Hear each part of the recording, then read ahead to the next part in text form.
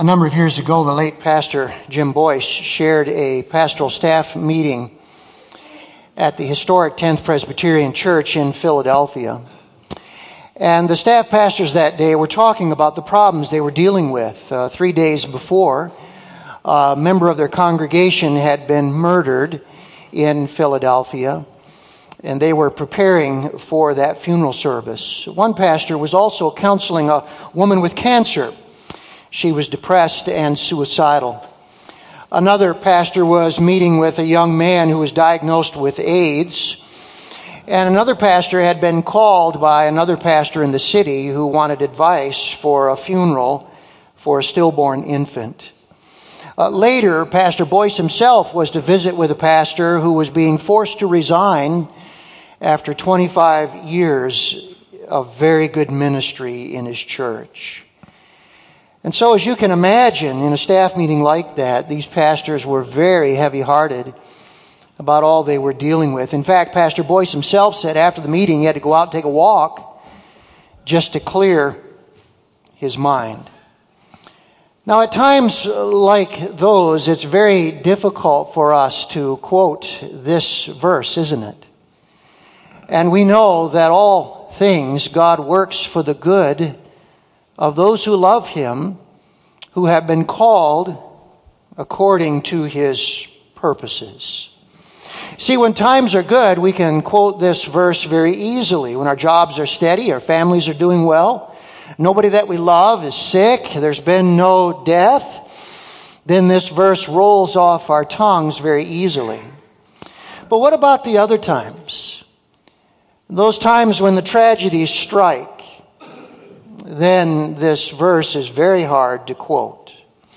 You know that one of the people in the Bible who had the hardest life was Joseph in the Old Testament. And you may recall as we preached through the life of Joseph that we discovered that Romans 8:28 is the theme verse of his life. In fact, it is parallel to what Joseph himself said in Genesis 50:20, at the end of the book of Genesis. Joseph said, "As for you, you meant evil against me, but God meant it for good, to bring it about that many people should be kept alive as they are today." By the way, isn't that the beauty of connecting the Testaments? That what is declared in the New Testament is illustrated for us in the Old Testament. And God knew that we needed an illustration, and so He gave us the life of Joseph. But the illustration is of a life filled with hardship and sorrow. There's an interesting book that Pastor Robert Morgan has on this verse alone, and he entitles that book simply, "The Promise." The promise. And what a great promise it is. What I want to do this morning in our message is borrow 4 questions from my old professor, Erwin Lutzer, as we look at this promise and its wonderful application to our lives. And so would you take your Bibles and turn with me to Romans chapter 8. And this morning, I want us to just look at the wonderful promise of Romans 8:28. Let's bow for just a moment and pray, and then we'll look at all 4 questions. Lord, thank you today for what you have committed to us as your people. And thank you that it has particular application to the hard times, the difficulties, the pain of our life. And help us now to see how blessed we are, even in those times. For Jesus' sake, amen. Let's begin with question number 1. Who is this a promise to? And the thing we have to understand is this is not a promise to everyone. There are 2 qualifying phrases in the verse, aren't there? To those who love God and to those who are called according to His purpose. And those 2 phrases describe Christians clearly in this context. So, this is only for those in a relationship with the Lord Jesus Christ. I think most of us would agree with this, that for many people, this is not the best of all possible worlds. Some of you may remember a pop singer by the name of Johnny Winter. He authored a popular song that was entitled, "Life is Hard." Some of you may remember Johnny Winter and his song. Look what he wrote and sang. Life ain't easy, it's a long, hard road. Well, it's dog, dog, eat dog, and survival of the fittest, so I'm told. No matter how you try, life is hard, and then you die. And for millions of people, that about sums it up. They experience terrible hardships, tragedies, and abuse, and then making it worse, they have nothing to look forward to beyond the grave. There is no sense that all that I have endured is preparing me for a better life to come. There's no hope that the former things have passed away. Behold, all things I make new. And there is no sense for many, many people of sharing in the victory of the Lord Jesus Christ in the new heavens and the new earth. But for Christians who love God and are called according to His purpose, there is all that Christ has prepared for us. Now let's look at the second question as we look at this verse. What is the meaning of good? And let me put a few things on the screen this morning. Rich, healthy, popular, successful, happy. How many of you think that's the meaning of good in this verse? I think we know it's not. Most believers around the world are not wealthy, so it cannot be rich. Not all have good health, and so it cannot be healthy. Popular, I had a pastor friend of mine who traveled to India, Delhi, and he said, if you are publicly baptized in Delhi, India, you are marked for violence, ostracism, and even death. And so it cannot mean popular. Successful? Well, Christians have endured tragic failure just as much as success. And then happy, well, we know the Bible does not promise happiness. It promises joy. The fruit of the Spirit is love, joy. I think all of us here this morning know that happiness is related to the word happens. Happiness depends on what happens, but joy depends on Jesus. And what happens, as we all know, is not always happy. If you found this to be true, I found this in my own life. Some of my greatest unhappiness became because I was a Christian. In fact, in some situations, I would have been a lot happier had I not been a Christian.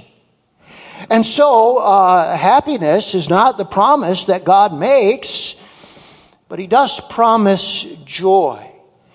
And when I learned that joy is in Jesus and happiness depends upon what happens, it changed my whole attitude towards the circumstances of my life. And so as we look at this here this morning, what we have to see is the good is not earthly, it is not material, or it is not physical. Now, God often gives us those things, right? Amen this morning? God often gives us these things. We just heard from Kevin that those of us who live in America, we often have these things in a way that others around the world do not have. But that is not the good that is meant in this verse. What is the good? Well, the answer is found in verse 29, and next week we will look at verses 29 and 30. But look with me at verse 29 and notice that the answer of what the good is found here. For those whom He foreknew, He also predestined to be conformed to the image of His Son. This is what we understand as the contextual principle of Bible interpretation. In our small group on Sunday night, as we have been working through the first principles, we've been studying the principles of interpreting the Bible. And context is one of those places where we look for clues to interpreting a verse. And verse 29 tells us the good is becoming like Jesus Christ in our character. That's what we must understand the good is. The good here is spiritual.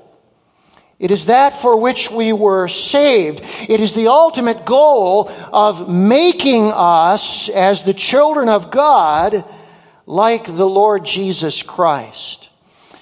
My old professor, Tony Evans, has put it so very, very well in this statement. Look at what Dr. Evans says. God is more interested in your development than your arrival. He cares more for your character than your comfort, your purity than your productivity. And when we all read a statement like this, immediately we don't like a statement like this, do we? Because we know there's no character development without hardship, is there? We know you do not develop the character of Christ without trials and problems and difficulties.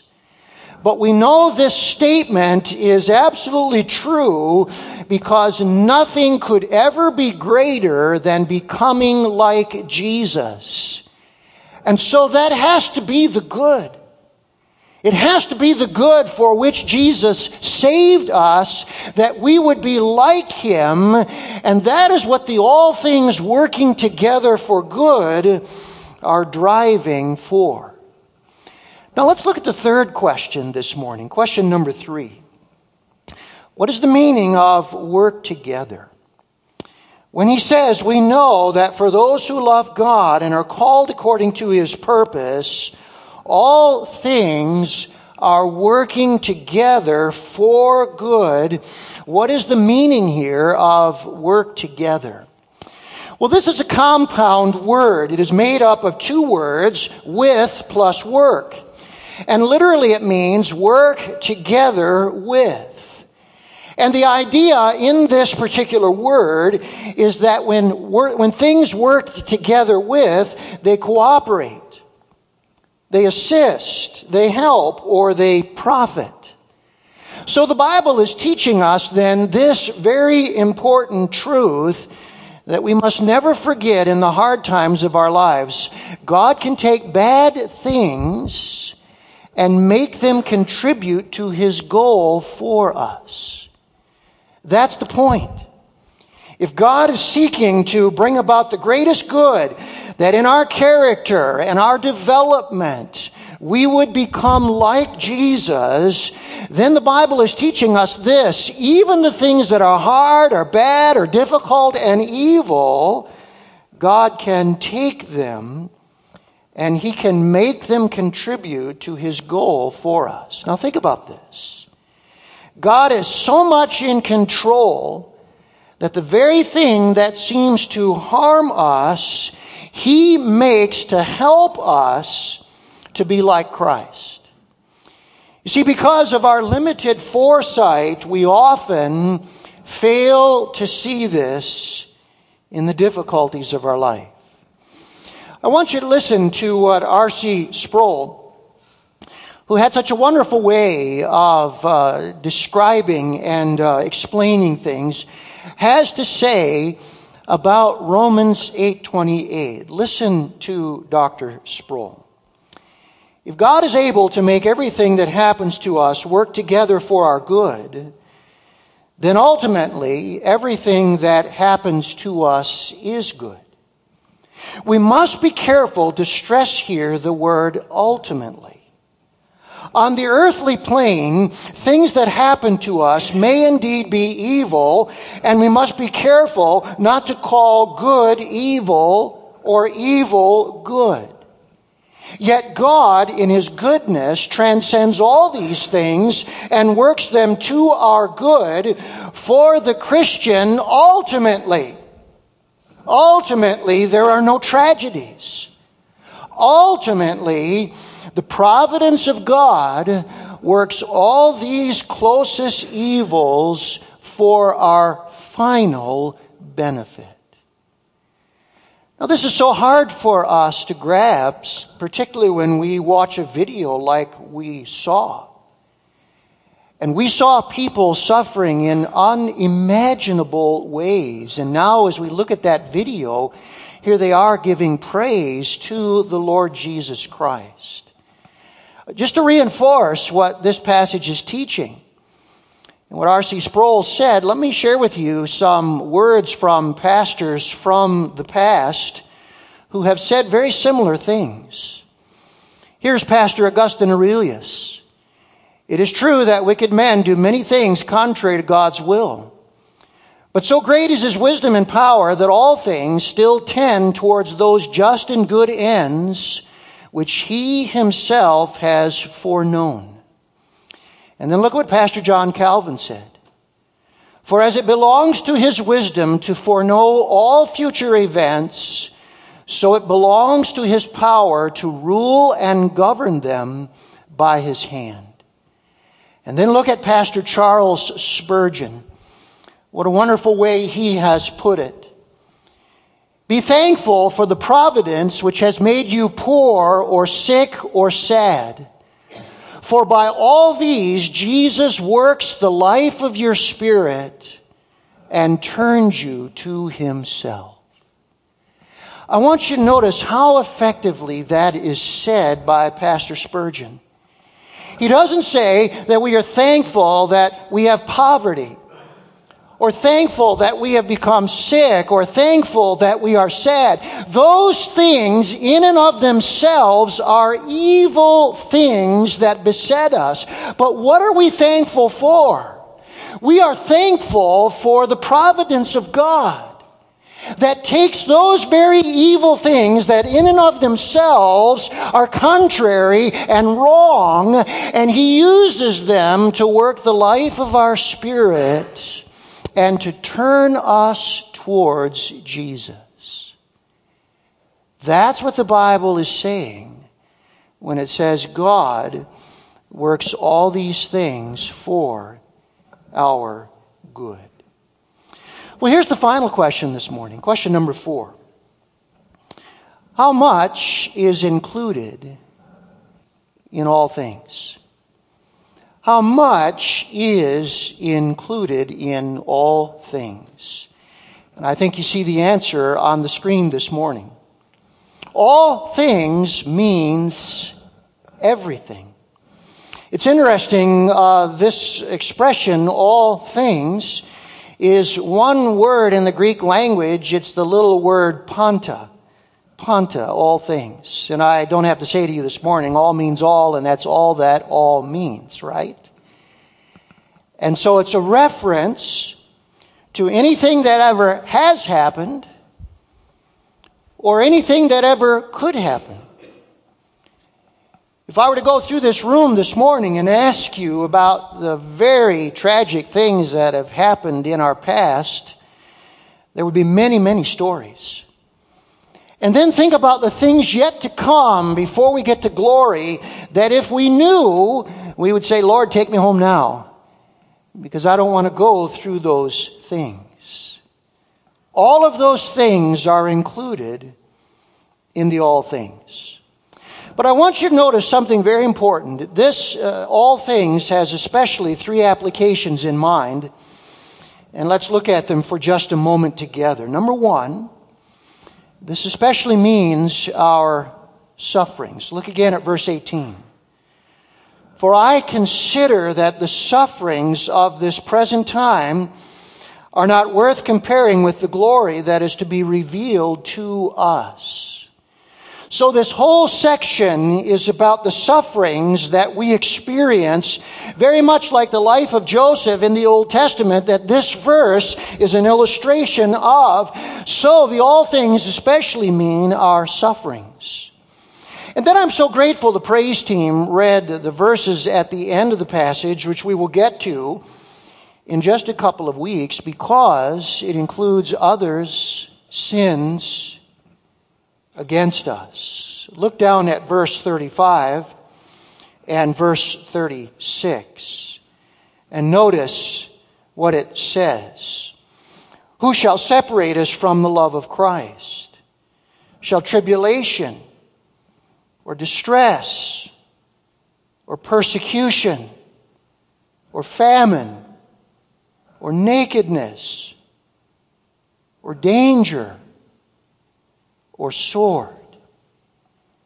Many of those are things that other people would do against us. And so the all things have to do with the wrongs we suffer at the hands of others. I want you to listen very carefully to this morning. No one can ultimately ruin God's purposes for our lives. That is a great comfort for each of us.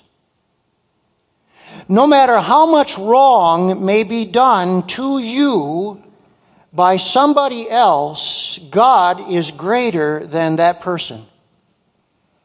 And God can and He will overrule the wrong that you have been done by others.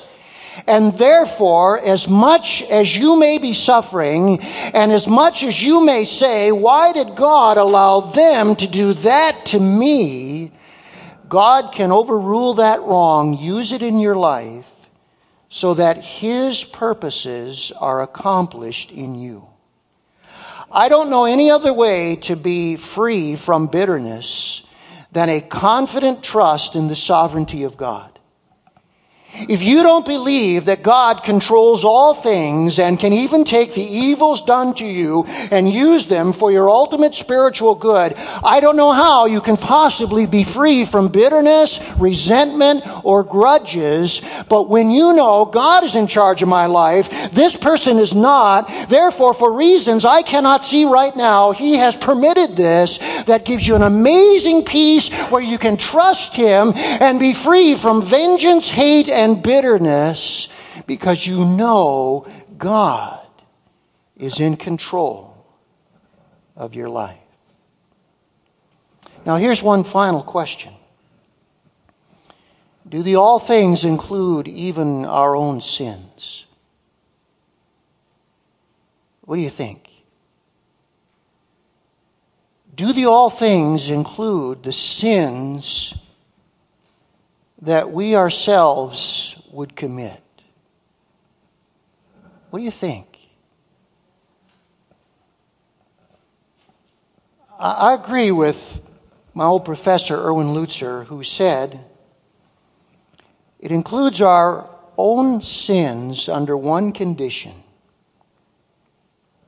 What's the last three words?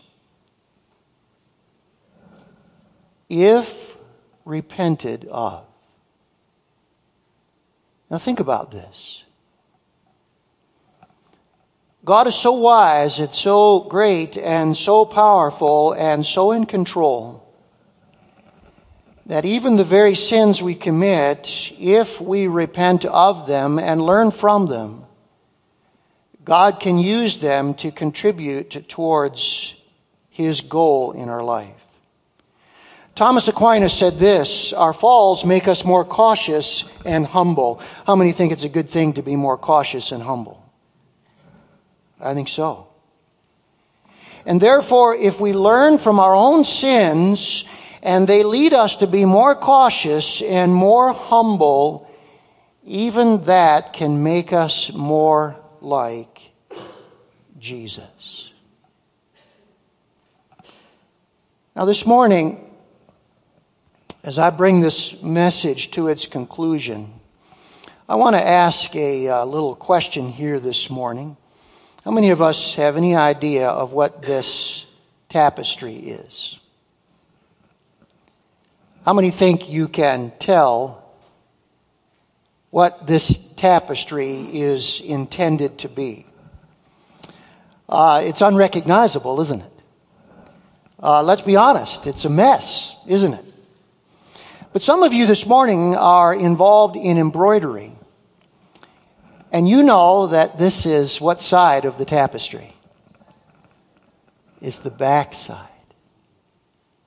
We're looking at the back side. But when you turned around and look at the front side,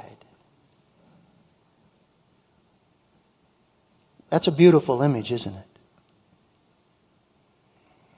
You see, and our lives are like that as Christians. Sometimes we're going through a trial, a difficulty, a hardship, and it looks just like a total mess.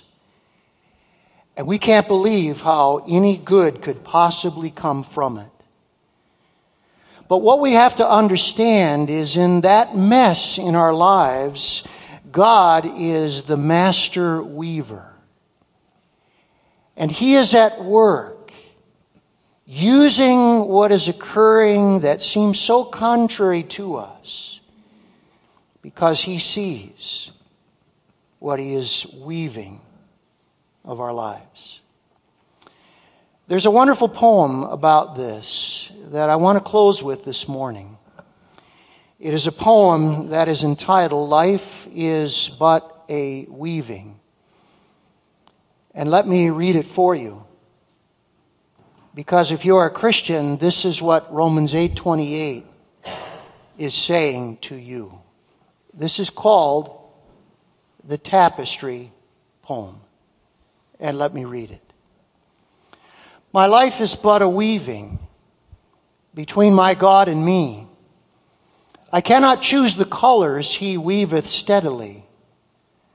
Oft times He weaveth sorrow, and I in foolish pride forget He sees the upper, and I the underside. Not till the loom is silent and the shuttle cease to fly will God unroll the canvas and reveal the reason why.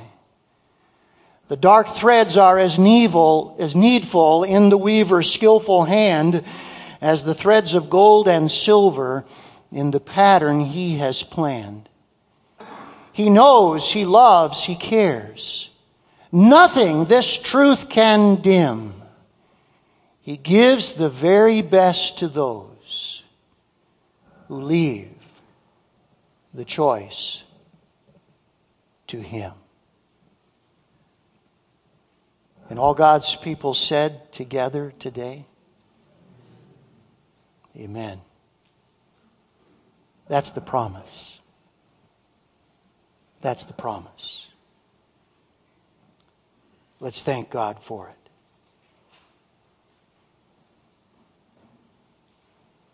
Father, as our heads are bowed and our eyes are closed, we're thankful that on Compassion Sunday, when we have seen stories of people in unbelievable suffering, we have also heard the end testimony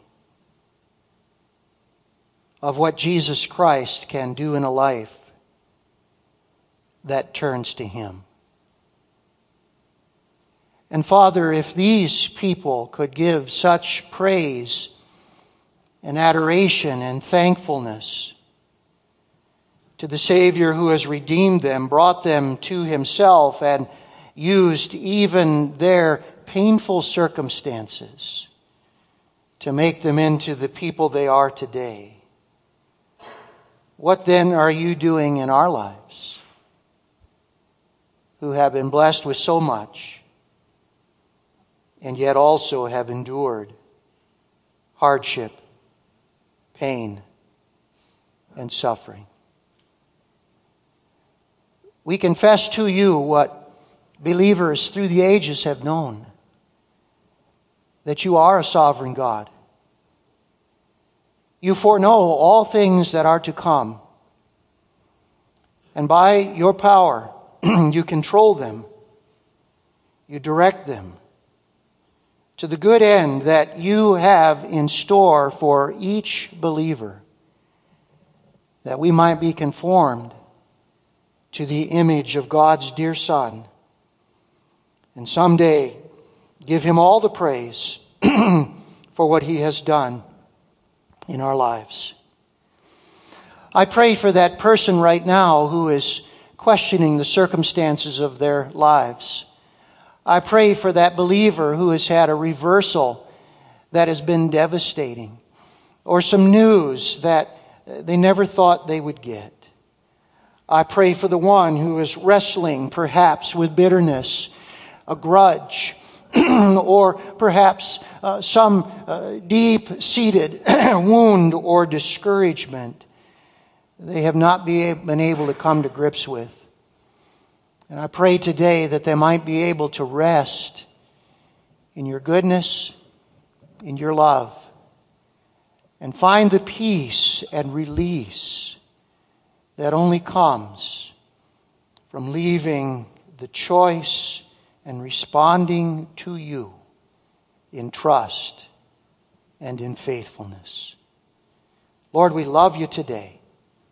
Thank you for what you are doing on our behalf. We claim your promise. In Jesus' name, amen.